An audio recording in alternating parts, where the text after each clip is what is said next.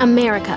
We are endowed by our Creator with certain unalienable rights: life, liberty, and the pursuit of happiness. At Grand Canyon University, we believe in equal opportunity, and the American dream starts with purpose. To serve others in ways that promote human flourishing and create a ripple effect of transformation for generations to come. Find your purpose at Grand Canyon University. Private, Christian, affordable. Visit gcu.edu. Welcome to From Beneath the Hollywood Sign. If you love old movies, Hollywood history, or the golden age of filmmaking, you've come to the right place. This is the podcast that talks about amazing stories of Tinseltown from another era and fascinating conversations with writer-producer Steve Cubine and actress-writer Nan McNamara. So, Steve, did Ava Gardner and Howard Hughes have a good relationship? Well, they did until he dislocated her jaw. What? Well, don't worry. She hit him back with an ashtray. From Beneath the Hollywood Sign is the gin joint for you.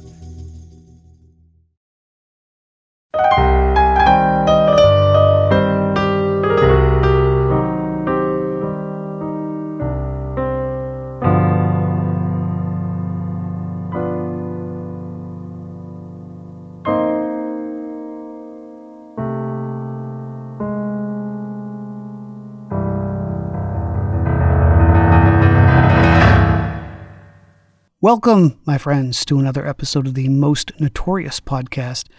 I'm Eric Rivenes. I so appreciate you listening. I'm very pleased to have Deborah Holt Larkin with me. She has a master's degree in education of exceptional children from San Francisco State University and has had a long career, more than 30 years, as a teacher and an elementary school principal. Her debut book is called A Lovely Girl, The Tragedy of Olga, Duncan, and the Trial of One of California's Most Notorious Killers. Great to have you on. Thanks so much. It's nice to be here. So this is a case that is very personal for you, right? Yes, it is. It really was a pivotal moment in my life when Olga Duncan disappeared.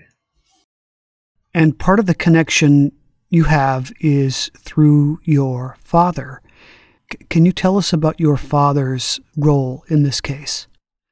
Yes, my father was a newspaper reporter in Ventura at the Ventura County Star-Free Press, and he was award-winning. He was a kind of a very well known in the community, and he also wrote a weekly column about just the goings-on in town, but also many of them were devoted to our family. So he was both a crime reporter for this and, right in the same newspaper, his humorous columns appeared that talked about our family and other things that went on in town. And he was the lead reporter for the paper for the Olga Duncan case, and he reported on it from the time that Olga disappeared through the investigation and then the trial of her murderers. And he was also he was a character, and he had no filter. So we heard about everything at home. He didn't stop to think, was this appropriate for, two young girls? He just talked about it. Anything in the news he talked about. And so while he was reporting, well, first of all, I saw it in the paper. I read the paper as a little girl that Olga had disappeared, and this was very troubling to me. And then when her body was found and all of that, he talked about it at the dinner table every night, and I became very obsessed with that crime, but also the idea that I could be a potential murder victim. And the case has stuck with me all these years. Wow, yeah. It's interesting. You pointed out that your father went back and forth in his column between talking about your family and the case, and you have constructed your book in a similar fashion, right? Exactly. It took me a while to get there about how I was going to write about this story. But, I was part of the San Diego Writers, Inc. writing community, and I was in a read and critique group. And so I would bring in various pieces, and sometimes I would bring in attempts that I was making to write a true crime about Olga's murder. And then other times I might bring in personal essays about my family and especially my father. And so one night I brought in this essay about how my father's had the tips of two of his fingers chopped off by his first power lawnmower that he had named the Mrs. D after Elizabeth Duncan. And he was very dramatic. He was screaming at the top of his lungs that the lawnmower was a homicidal maniac. So anyway, I wrote that essay. And that night, the leader of the group, and I've been with this group for over 10 years, he said, Debbie, why don't you think about combining those two? Right? Because I had written some things about being obsessed with a crime. You could write about your dad and your obsession, and then also write a police procedural in alternating chapters to tell the crime story. So that's how it became that this is a true crime memoir, and my own experience is interwoven throughout the chapters about the crime. Right. So yeah, as you've already mentioned briefly, this case centers around the murder of Olga Duncan. But I would like to ask you about Elizabeth Ann Duncan, the woman your father named his lawnmower after. That's correct, yeah. That homicidal maniac, yeah, she's very dangerous. Yeah, and her son, Frank. Would you tell us about their background and their relationship? Well, I'll tell you about their background first. The relationship's a little cloudy. Elizabeth Duncan was married multiple times, maybe 11 or 12 times, and she was a con artist. And she married these men in order to bilk them out of money. And she would somehow convince them that she had an inheritance from a dead husband that she could only collect if she remarried. Now, that story seems preposterous to me, but multiple men somehow believed her. So after she would marry them, of course, there was no money because there was no inheritance. But then she would make it difficult for them to get out of the marriage. And she would sometimes file for alimony and just as the DA said in that unpublished memoir I read, that she was a con artist. And she also would try to bilk landlords out of money. They would move in, she and Frank would move into a house, a rental, and then she just wouldn't pay any rent, and then it would take them months to get her out. And so she kind of lived like that. And Frank Duncan was, the apple of his mother's eye. He was what I think of as a resilient child. He was a really hard worker, managed to get himself into it. I don't think it was actually called the University of California at Santa Barbara at the time, but he got into school there. He worked 3 jobs or something to keep himself in school. And then he ended up going to Hastings Law School in San Francisco, which is a very good law school, and also worked multiple jobs to be able to go there. And Elizabeth, and I guess I want to say at one time in their life, they had some stability because she was married to Frank's stepfather, Frank Sr. But the man had left Elizabeth just before Frank went off to law school. So she followed him to law school, lived there with him. And from then on, she never really left Frank's side.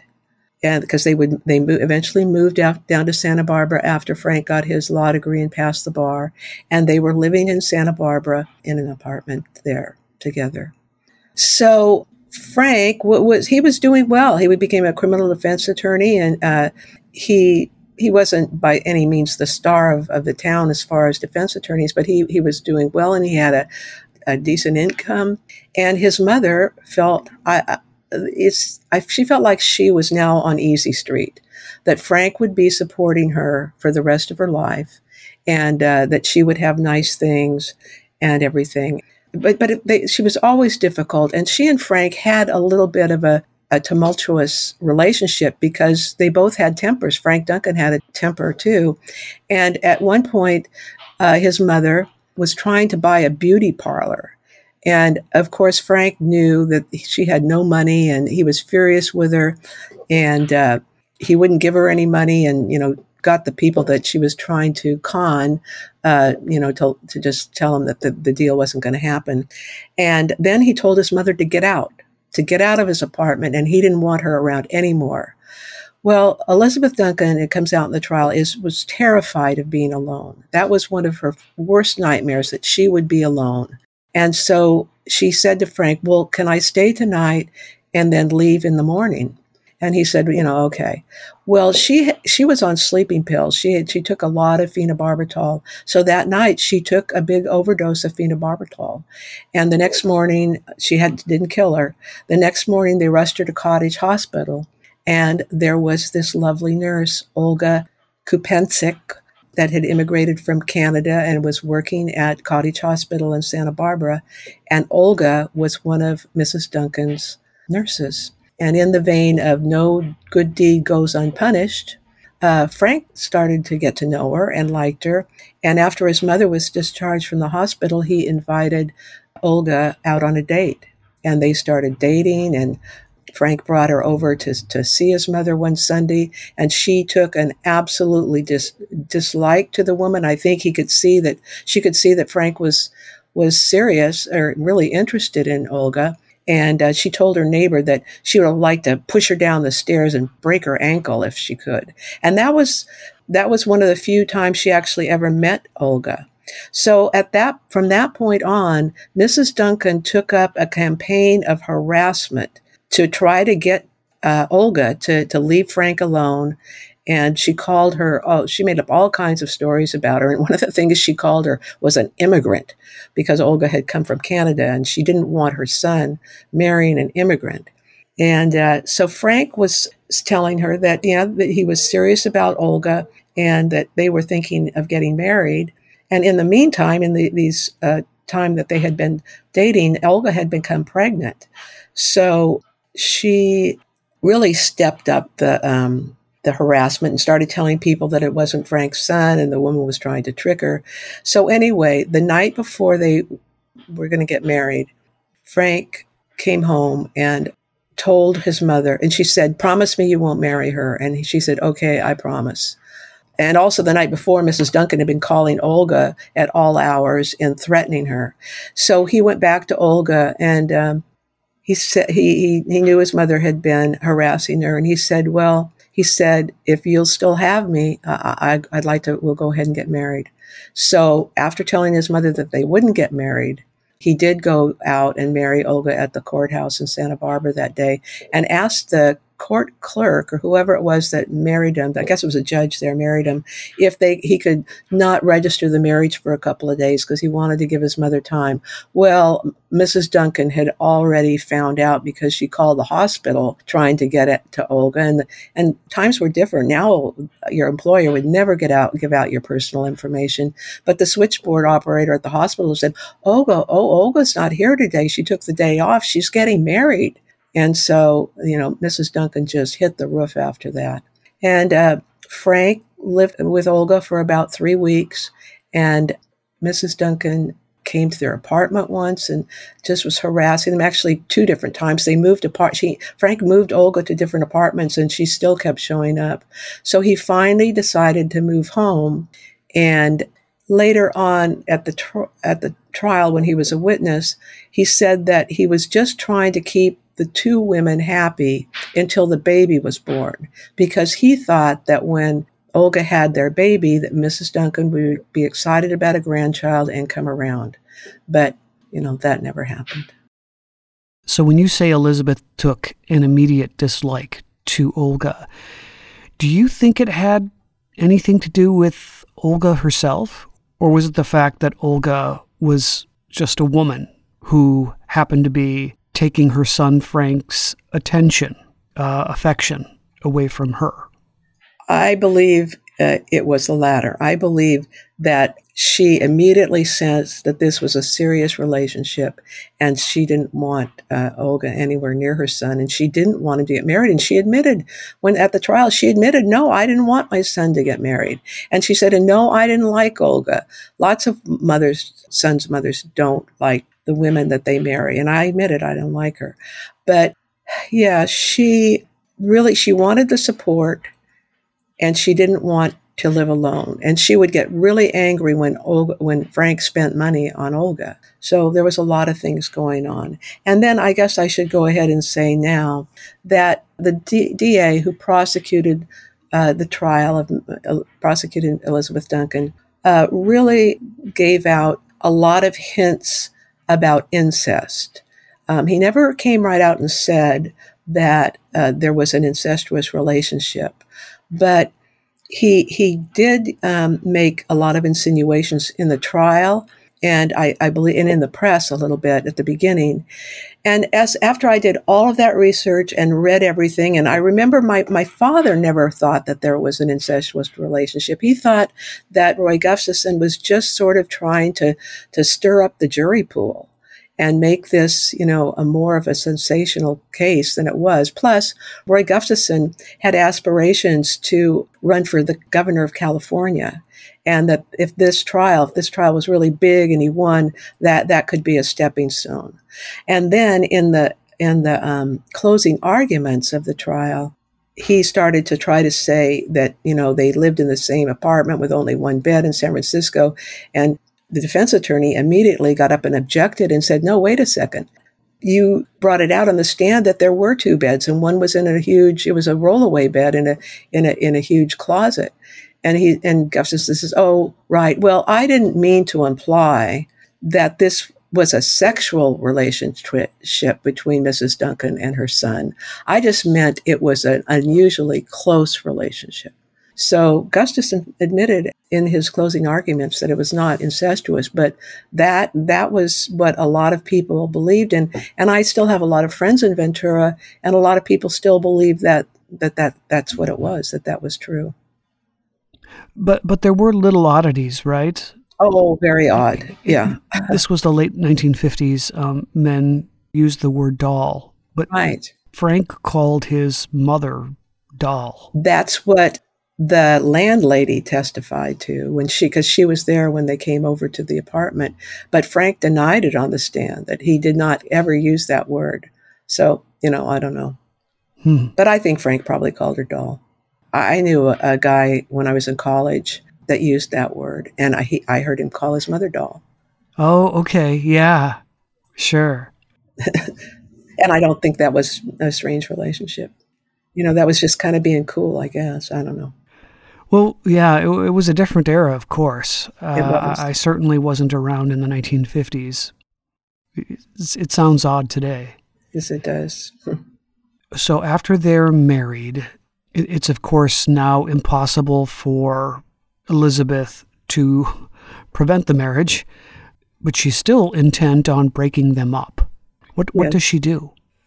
Well, they moved to a third apartment. She gets Frank to come to live at home, but Frank was still going over to see Olga most nights, sometimes had dinner and stayed till the late evening. So she really wants them just separated, done once and for all.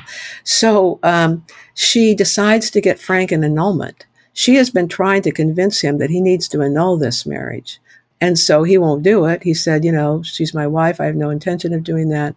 And so Elizabeth calls the Santa Barbara Salvation Army, and she said she wants to hire an odd job guy to do some window washing at her apartment. And so they sent over this odd job guy, and she tells him, well, actually, I'll pay you $100 if you'll come with me to Ventura and pose as my son Frank, and I'll pretend that I am Olga, and we're going to get an annulment for their marriage. And when I knew about that annulment, but when I never could figure out how could they possibly do that without ID. They didn't ask, the lawyer didn't ask for ID, and neither did the judge. They simply had them sign an affidavit that they were Olga Duncan and Frank Duncan. And that's, kind of how that was pulled off. But when Frank eventually found out of it, he says, this is absolutely ridiculous. It's not worth the paper that it's printed on, because she had the annulment decree there, and that didn't take care of it. But she frequently would tell people that Frank wasn't married to her. to Olga that the marriage had been annulled, and that they should go down to Ventura to check on that if they didn't believe her, because that's where she went with the Salvation Army guy.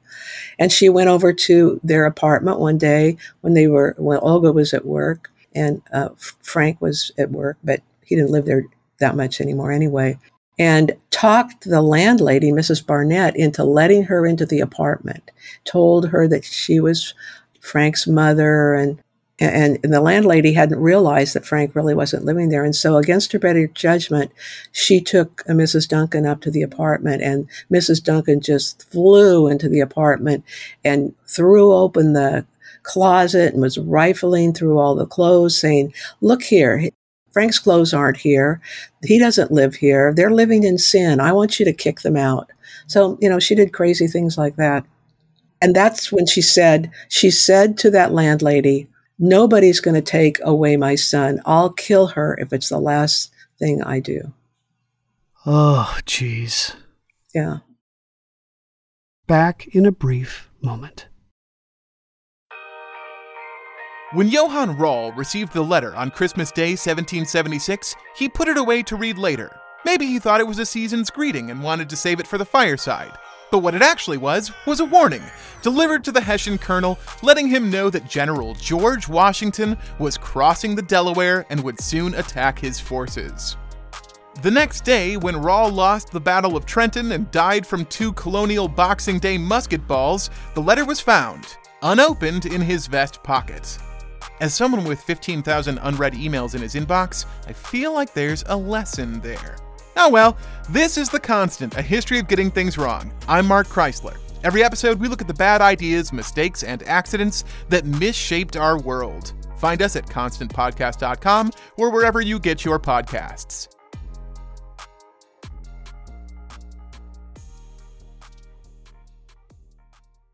Everybody shush! William Shatner has something to say. Cat and Jethro, box of oddities. What do you do when the woman you love dies?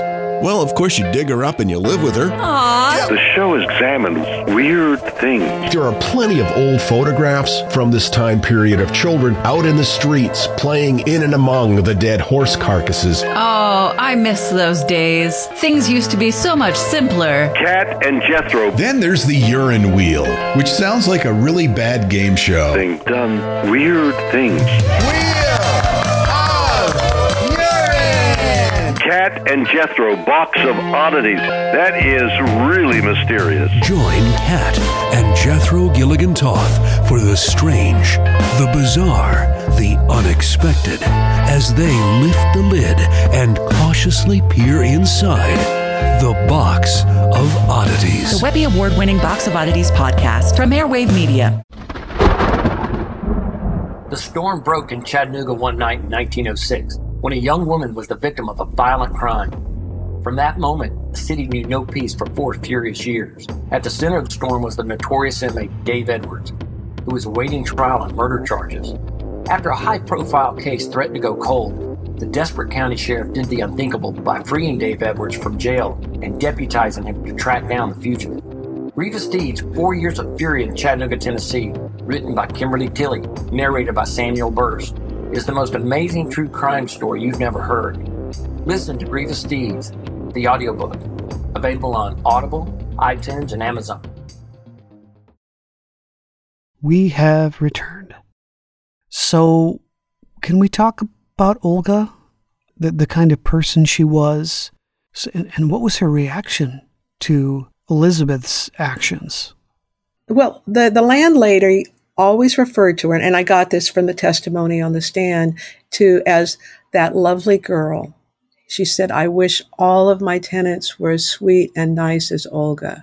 So she said that, but I could read a part of a letter that Olga wrote to her parents. I have it in the epilogue of the book, but I think it would be okay, and I think you get a good sense of Olga in that. Would you want me to do that? Sure, yeah. I would love to hear it. Okay. Well, it'll just take me a second to find it in the book, but no problem. There's an epilogue that's kind of interesting that has what happened to everybody after the crime. Sure. Okay.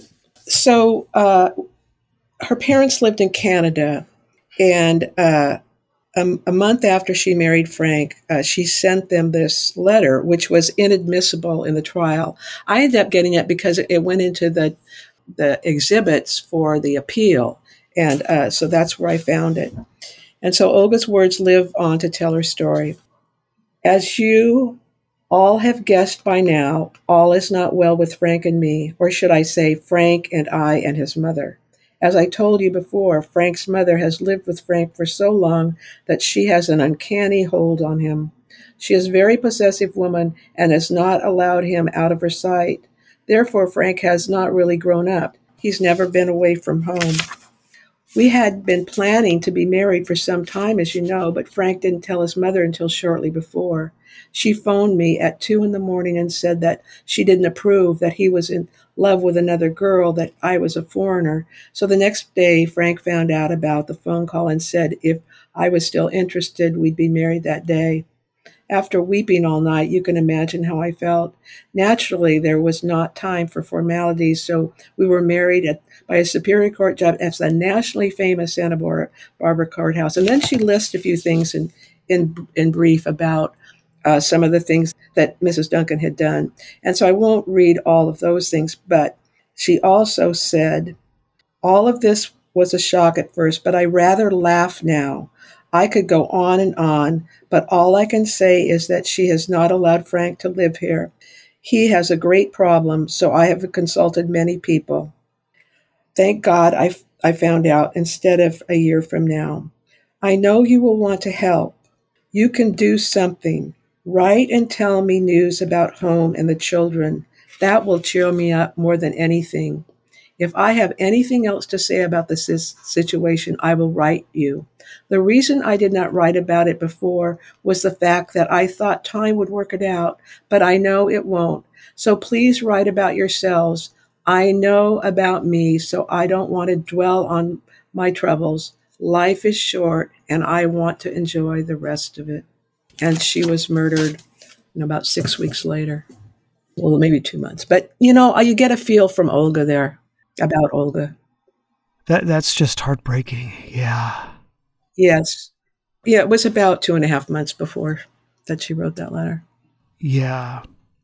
So it's like the middle of November 1958 when she disappears. Who first notices? Because she's not living with Frank at this point, right? No, she's not. And she'd had a couple of her friends from the hospital, other nurses, over the night before. And I know some about this because the nurses testified later, and Mrs. Barnett, the landlady, saw them leaving in the night. But so they left around 11:10, and no one ever saw her alive again. But the next morning, Olga was a surgical nurse at the hospital, and she didn't show up for surgery. And everybody was just shocked. They were afraid something was wrong. Was there something with the baby? Because Olga had never missed work. And if they were sure that she would call if, something unavoidable came up. So the two nurses went over to the apartment, and Mrs. Barnett had noticed that these apartments, I actually went and visited, it's still there. They had sliding glass doors that could be one of the entryways, and that was what was in the front of the apartment. There was a little door kind of around back, but that's where you went in and out. So the door was partially opened, and the drape was flapping in the wind. It was making this noise, and that's why Mrs. Barnett went to check on the apartment. And just as she did, the two nurse friends showed up, and they said, well, we're worried she didn't show up for surgery. So they went inside, and the lights were on, and there was still dishes on the counter from when the nurses had been there having coffee and rolls. The bed was turned down, but it wasn't slept in, and it was just totally empty. So they called Frank, and he didn't know where they had to wait a while because he was in court. But when he got out, he said he didn't know where they were. They wanted him to come over, so he did. And then he looked around and he said, well, I think maybe some of her luggage is missing. But anyway, they called the police, and the police came over and took a report. And they're thinking at the time, and Frank kind of said this, well, she's angry with me, and she maybe have just gone off to make me mad or something. But the thing was, the other nurses said, but her purse is still in the apartment. She's left her purse behind. And, what woman would do that? So the police took a report, and at first they kind of thought for just a day or so that she maybe would be a runaway wife. But then they started hearing almost right away about Mrs. Duncan's harassment. So they started to take it seriously. So police hear these stories about Elizabeth and some of the terrible things she has said and done to Olga. How do they connect her to Olga's disappearance? For a month, they were getting nowhere. They would hear things about Elizabeth, but they had no body, and she was absolutely adamant, and she was the mother of a criminal defense attorney who frequently went to court to watch her son try cases. So she was kind of savvy, and she wouldn't talk about it. She said nothing. But the killers had been promised $6,000. And, like her days as a con artist, she didn't have a nickel to herself. So Frank had given her a check to make a payment on a typewriter that he was ordered. Apparently it was kind of a layaway thing, but it must have been a very expensive typewriter because it was a $200 check. And Mrs. Duncan went and managed to cash it for cash herself and paid the killers the first installment of actually $150 because she's kept $50 for herself. So, but when she got home, Frank knew his mother well, and he wanted to see a receipt for the typewriter, a payment. And of course, she couldn't come up with it. So he was pressing her and angry. And so she was a pathological liar, and she just would come up with one lie after another, just on the spot. And then if she kind of got caught in that one, she'd come up with another lie. So she told him that she was being blackmailed by this woman, the wife of one of Frank's clients, who felt that Frank hadn't done a good enough job defending her husband. And she wanted the fees returned, plus, and she had these two guys, and Mrs. Duncan said she was walking by the restaurant. She owned the Tropical Cafe and Bar in Santa Barbara, and she was walking up State Street, and they pulled her in and started demanding the money back. And she had these two men with him, with the two young men with her that was, seemed like kind of the enforcers. So she said to Frank that the men then said that they wanted even more money. And so she had cashed this check and made this payment.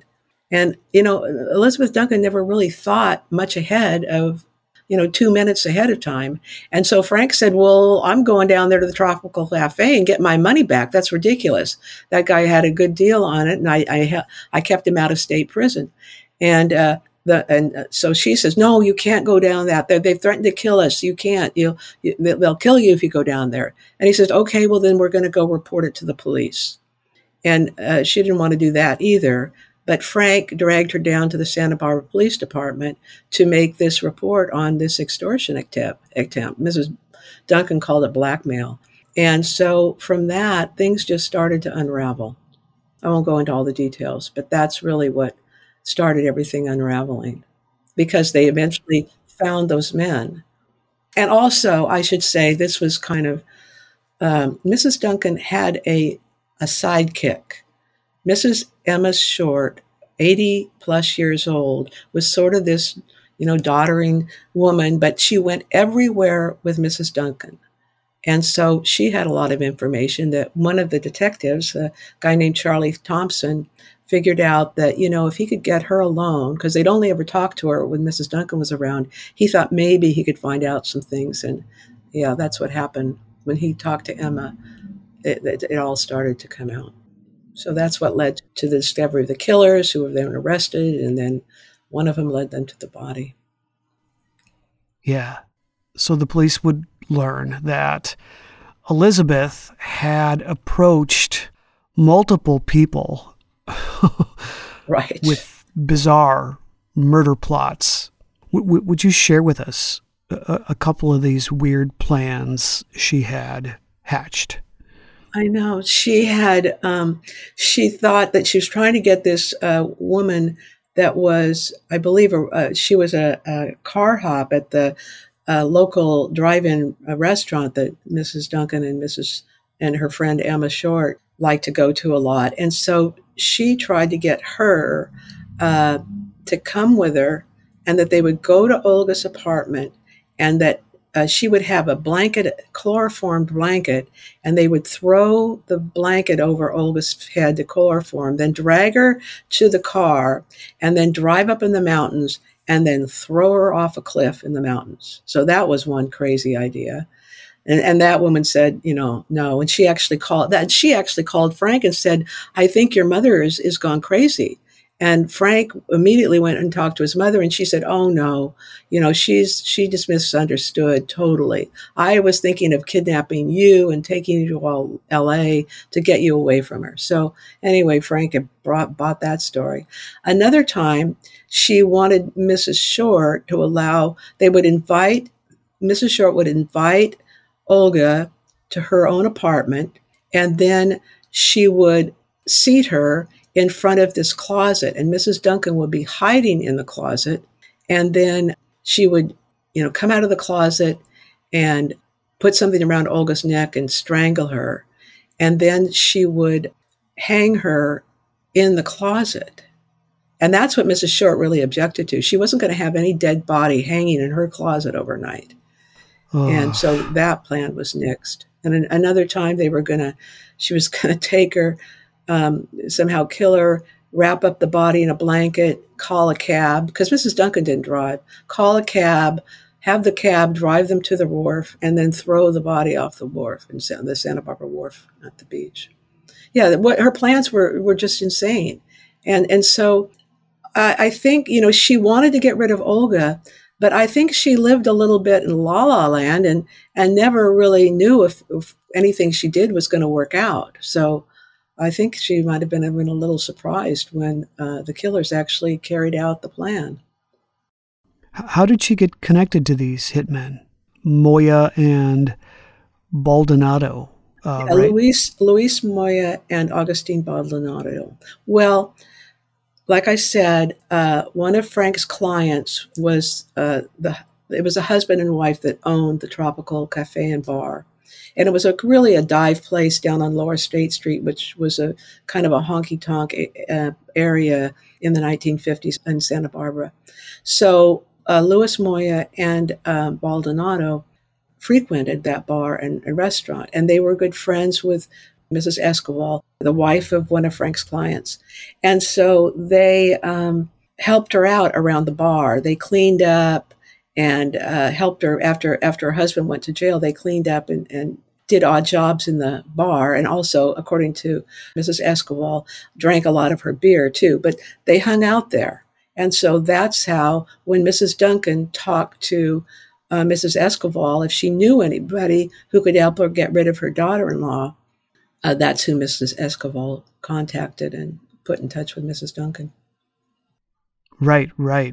And what was the clue that led police to these two men? After Mrs. Duncan reported this supposed extortion case to the police, they got out mugshots because they knew that she said it was the people at the Tropical Cafe. And they got out mugshots for her to look at. She claimed she didn't know any of them. And we'll look some more, they told Frank, and then we'll give them to you for his mother to look at. So the police went over and talked to Mrs. Escobar, and of course she sounded pretty believable when she says, "No, I'm not blackmailing anybody. That's crazy." But when Frank got the other pictures, the other mugshots from the police, he went over them with his mother, and he got her to admit to him that she recognized one of the guys. But then when she went back to the police and they had a lineup, she said she didn't recognize him. So Frank really, again, lowered the boom on his mother and said, that you recognize him. If you can't tell them, then I'm I'm leaving tonight. So she finally told the police, yeah, she recognized this one guy, but she wasn't going to file charges. She wasn't going to sign anything to file charges. And boy, Frank was infuriated. And the police said, okay, well, this investigation is closed if you're not willing to cooperate with us. And so it was really after then that the police were convinced that the men were probably involved in Olga's kidnapping. They still didn't have a body yet. They just knew she was gone, and that it was a lie about the extortion, and they just sort of were figuring it out. Right.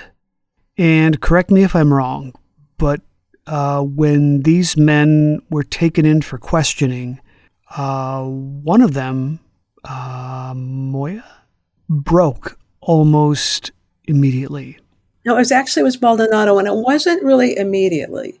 He steadfastly said that he didn't do it, but then he would say, well, I've got a secret, but I can't tell you.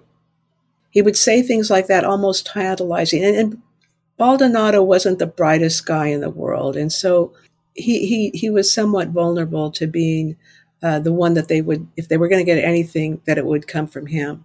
And so they figured out that one of the sheriff's deputies used to have the beat in Camarillo, where a nearby city of Ventura, where Baldonado grew up.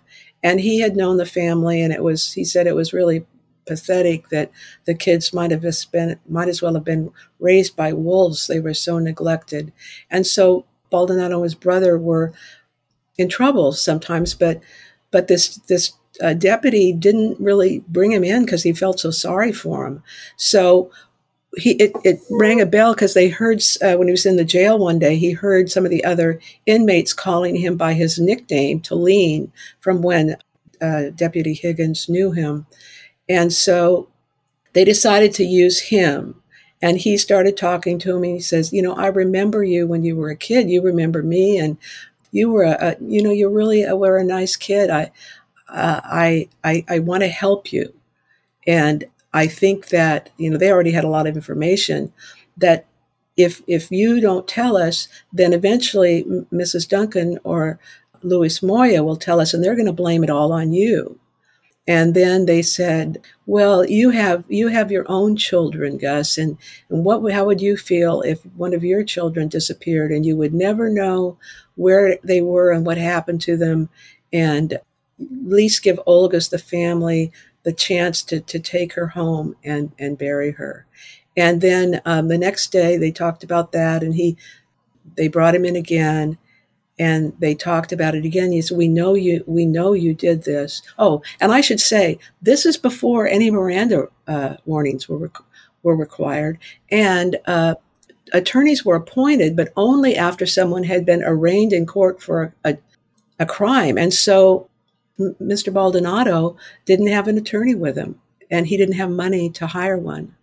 So he finally said, okay, I'll tell you where the body is, but you have to promise me two things. And they said, well, okay, great. And he said, well, first of all, I want to be able to talk to a priest. And they said, that's fine, okay. And so one of the detectives that were in there was going to go notify the DA that Baldonado was going to tell the story. And as he started to leave, he said, well, wait a minute, you didn't promise me the other thing yet. And he said, well, what's that? And he says, you have to promise me that I don't have to watch while you dig her up. And he said, okay.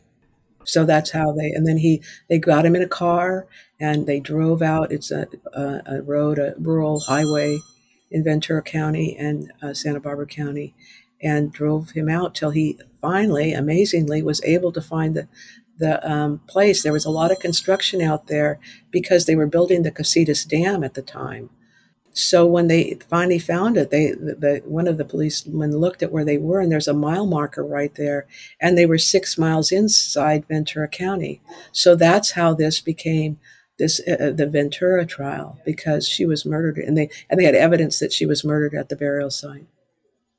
And the basic story, right, is that They went to her apartment, knocked her over the head, then drove her out to a secluded spot. Well, actually, Luis Moya was a very intelligent guy. He was on parole from Soledad State Prison, and he got a job working at this restaurant, and he was quickly promoted to night manager within a matter of months.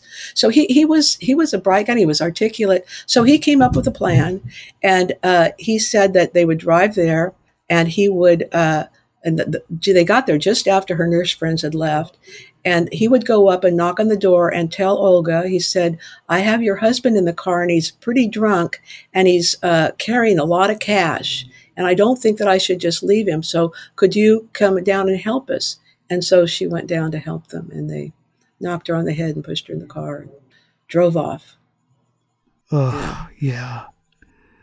So I know I want to say I'm telling a lot about some of the details of the crime, but what I'm telling you about is just the tip of the iceberg. There is so many things that happened in this case that really make it a stranger than fiction, kind of an unbelievable story, and it's a very fascinating story. And there's Absolutely. a lot more detail in the book. We will return after these brief messages. Hello, everyone. You may recognize me as Gabby from the History of Everything podcast. And my name is Brenna, and you don't recognize me from anything yet. Together, we're two scientists who explore all of the weird little questions and conspiracies of the universe in our new podcast, Mystery of Everything. Everything has an explanation. We hope. That is what we're here to figure out. We will dive into the science behind many popular conspiracy theories, such as vaccines causing autism, flat Earth theory, and was the moon landing fake? And if so, why the heck would anyone even do that? But it's not just conspiracies. There's a lot of cool mysteries that we will attempt to use science to explain, such as near-death experiences, what made the Vikings go berserk, and can I control my co-host with MK Ultra? Wait, what? Anyway, make sure to check out the Mystery of Everything podcast everywhere where you find your podcasts. Hi, I'm Matt Albers, host of the Pirate History podcast. The men and women of the golden age of piracy are some of the most infamous and often misunderstood characters in all of human history. You know their names: Captain Morgan, Anne Bonny, Henry Avery, Mary Read, Captain Kidd, Blackbeard. But do you know their stories, their real stories? Every week over on the Pirate History podcast, we explore the real lives of these pirates. We examine what made these pirates sail the high seas in search of plunder and adventure and revenge. The real stories are a lot more complex and a lot more interesting than the stories most of us have been told.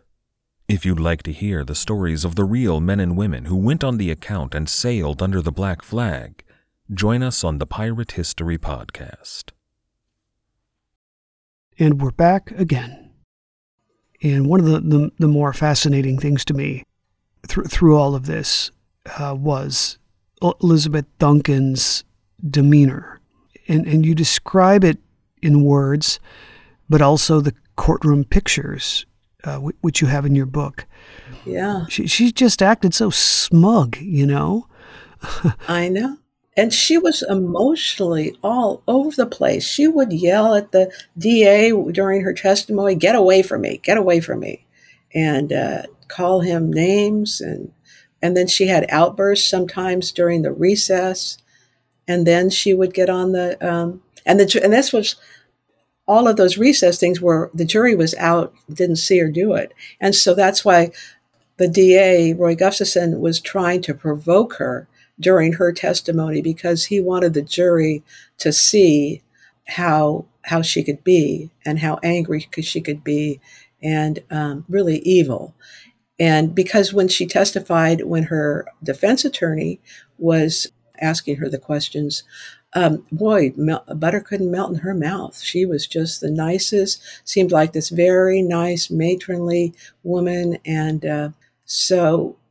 the jury finally saw her true self when Gustafson started doing things to really provoke her, asking her things that would really provoke her. Right. And it was her son, Frank, who defended her, correct? Right. Frank Duncan defended his mother all along. I think after everything I read and everything that happened, I think Frank knew that she committed the crime, that she did hire these guys. But I think that he knew what she was like and thought she kind of lived in la land and she wouldn't really realize that this was going to happen. And because she never thought that far ahead. And also, as a criminal defense attorney, he believed at the time in the 1950s that district attorneys and police officers weren't always fair to criminals. And sometimes people got railroaded. And so he was there defending his mother, I believe, because he was trying to save her from the gas chamber. He didn't want his mother to be executed. And I think that's what partly motivated him. And he was always in a battle with DAs, and he saw it as him against them. Is it true that they walked into a courtroom once holding hands, Frank and his mother?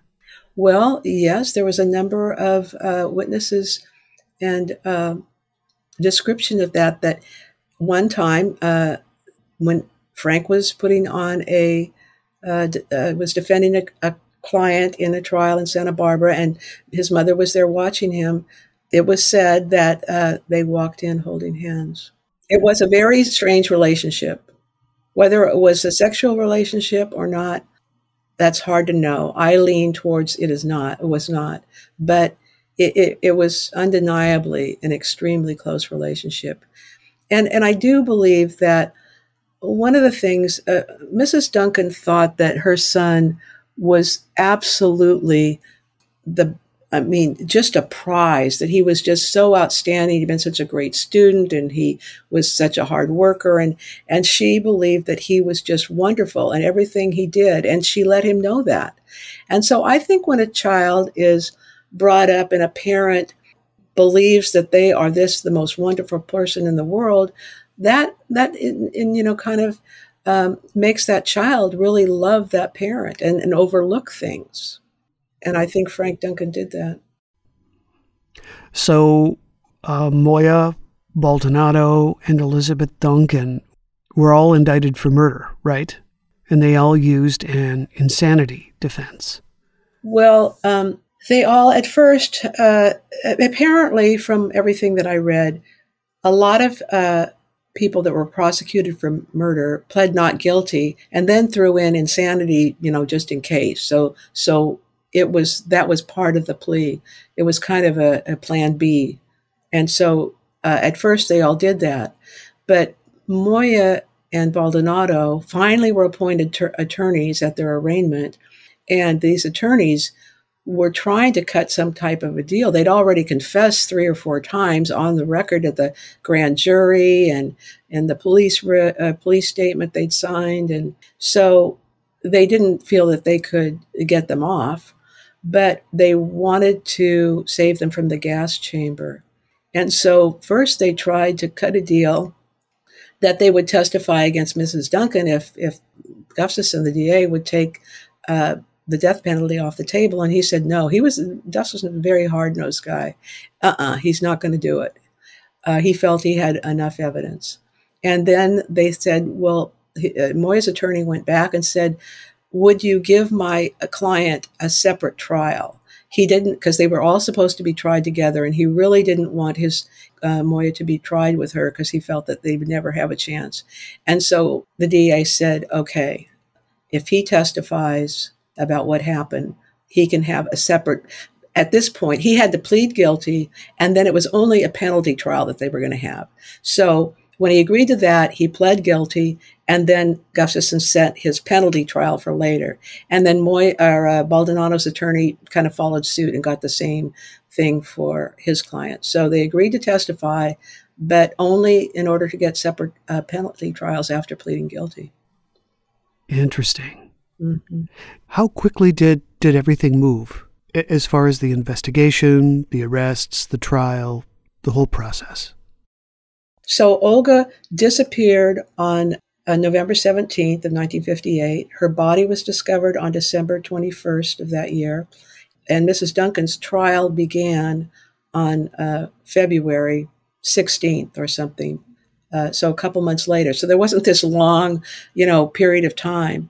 And everybody was still in jail. And Baldonado and Moya stayed in jail during Mrs. Duncan's trial. And then their penalty trial was in April. And they both got the death penalty also. It didn't seem to matter that these penalty trials were separate.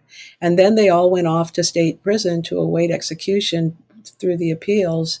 So that was in 1959, and the executions were 3 years later. So it's nothing like what happens today.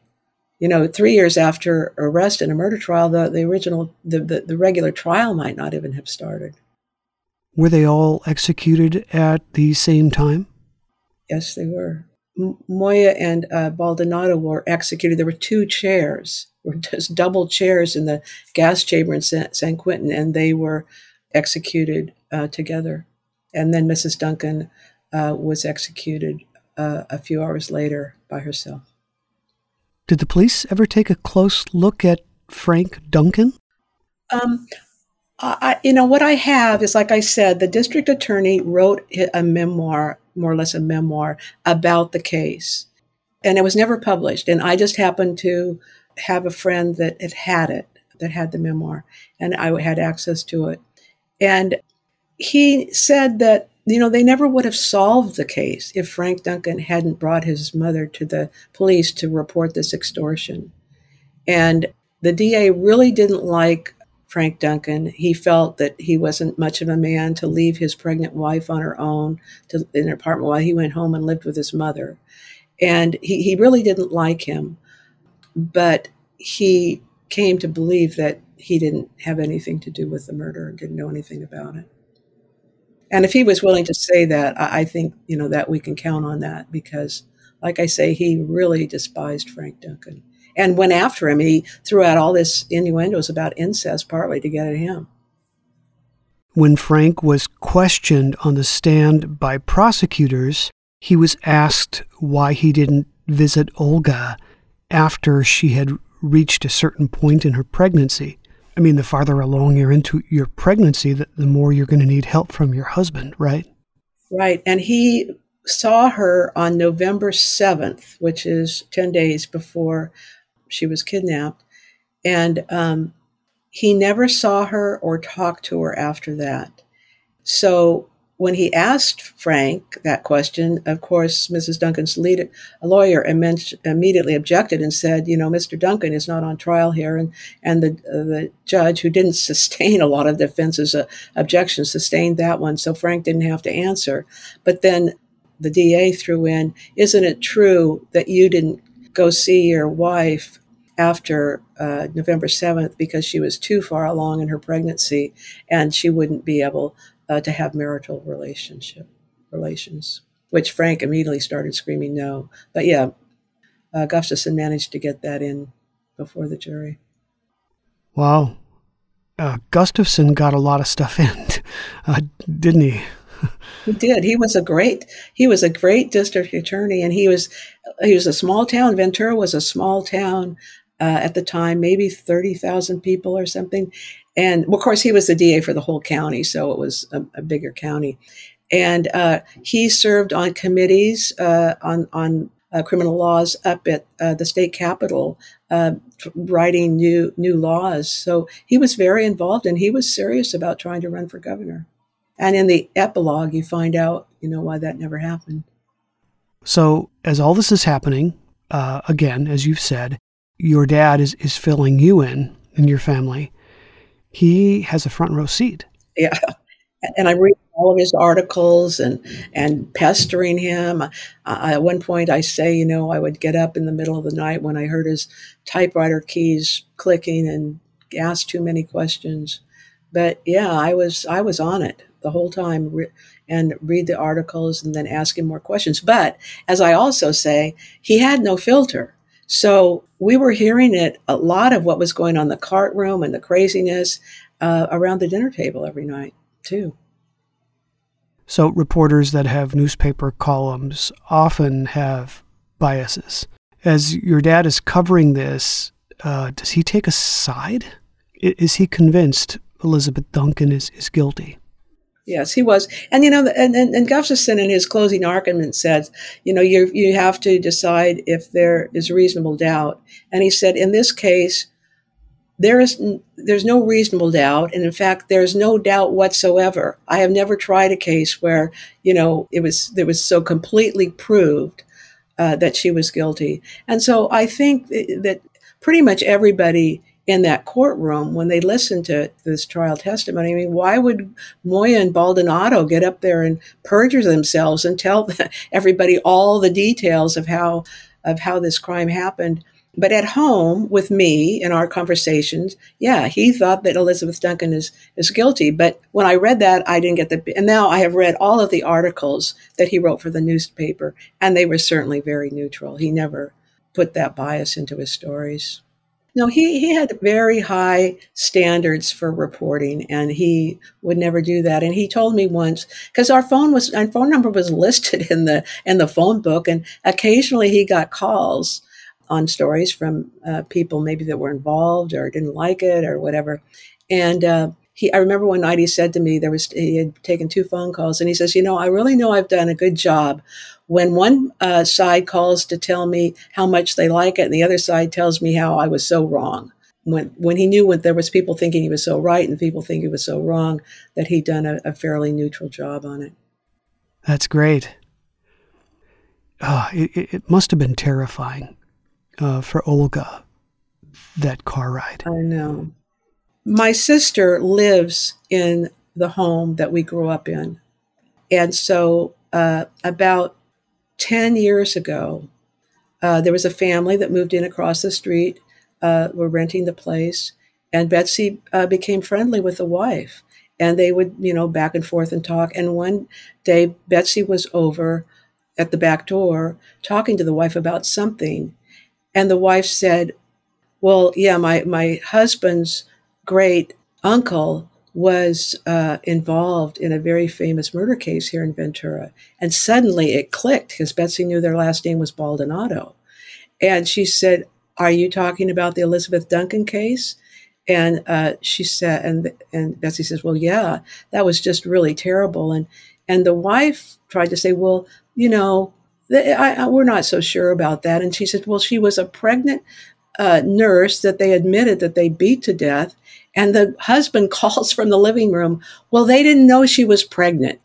Oh. And so that managed to go through all of these generations, because one of the things that they insisted on the stand is we didn't know she was pregnant. Well, she was 7 months pregnant, and I can't believe, as I'm someone who's carried 2 children, that she wasn't doing everything she could to cover up her stomach, to try to protect that baby, and also crying out, please don't hurt my baby. So I don't believe that they didn't know that she was pregnant. Yeah. Oh, goodness. Because I know as a young woman, carrying a child, that would have been foremost on my mind, and I would have been pleading with them not to hurt my baby. And they still maintained and managed to get a couple of generations forward. Oh, we didn't know she was pregnant. Like it wouldn't have been so bad if it wasn't that bad because they didn't know she was pregnant. Did your father attend the executions? Yes, he did. He was a witness in all 3 of those executions, and it really had an impact on him, and it changed his view of the death penalty. But yeah, it did. Did he share those details with you at that age? Well, I read, by that time I was in junior high school, 1962, and I read the articles myself in the paper. And he wrote a very detailed and really an excellent kind of emotional account of those executions. And so eventually I brought it up. And I said, I read about Mrs. Duncan getting executed in that story you wrote. And he said, something like it was a terrible thing. It was a terrible thing to witness. And I talk about this at the end of the book. And I said, well, it was a terrible thing to kill Olga. And so we had a discussion about the executions. Your dad sounds like he was quite an interesting guy. He was a very interesting guy.